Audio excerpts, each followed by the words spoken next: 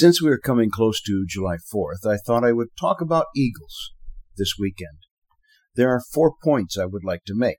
The first point is how eagles make their nests. They intertwine the twigs and line the nest with feathers so that their eaglets have a comfortable place to grow. However, when it is time for them to leave the nest, the parents remove the feathers and snap the twigs so that it becomes uncomfortable for the eaglets to stay in the nest. Sometimes God has to do that with us.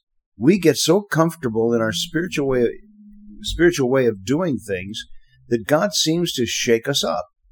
He seems to disrupt our comfortable spiritual life in ways that we wish did not happen. God snaps the twigs in our comfortable way of life when we become too comfortable and refuse to grow.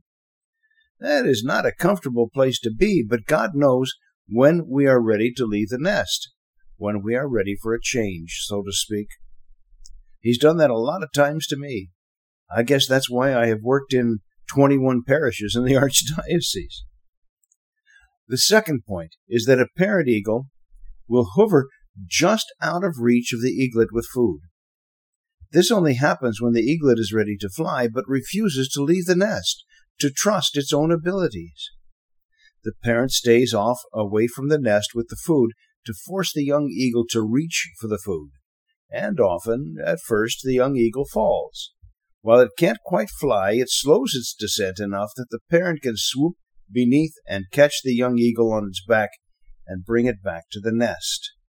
This is repeated until the young eagle learns it can fly.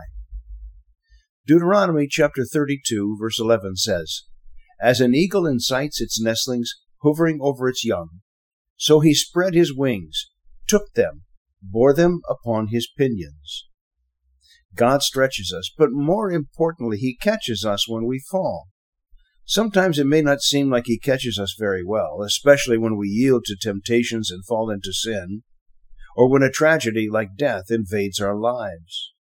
But he is there to catch us and to lift us back into his safety, lift us back to the nest.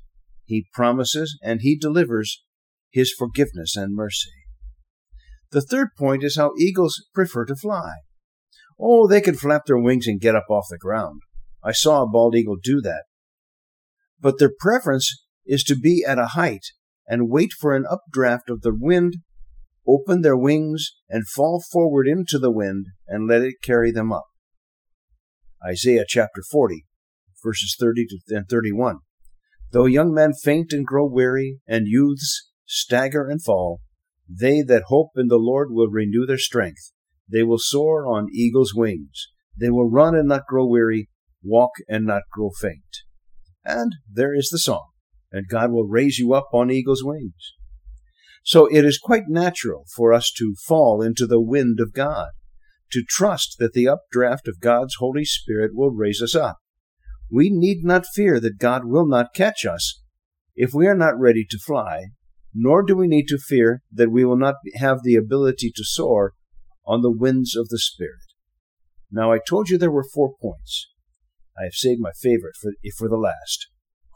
Eagles have been seen soaring at 10,000 feet. They catch an updraft and ride it above the storm. All other birds head to the ground when there's a storm. Not an eagle.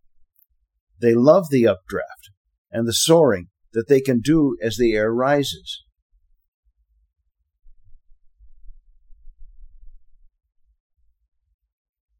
I imagine we have all seen during the summer months the turkey vultures that circle in the air over Omaha. They are riding on the short updraft of heat that exists in the city. But eagles? They take off and ride a storm all the way to the top. What is God's lesson in this for us? Don't let storms bother you. You are made to soar above the storms, not to be caught in the middle of them. The storms that surround our lives can make it seem as though we have no reason to enjoy life.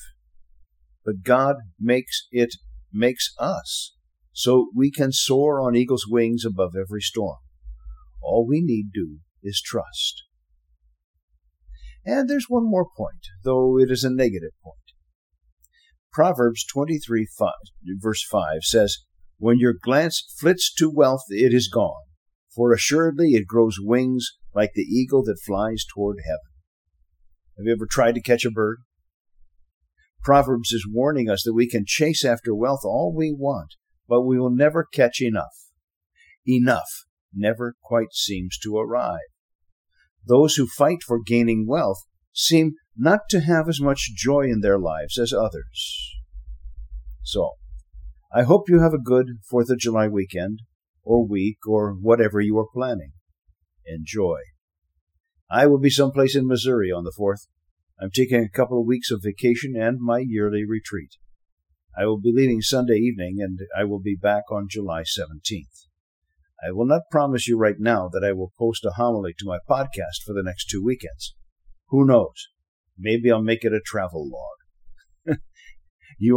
You all remain in my prayers as I take the next couple of weeks for a welcome rest.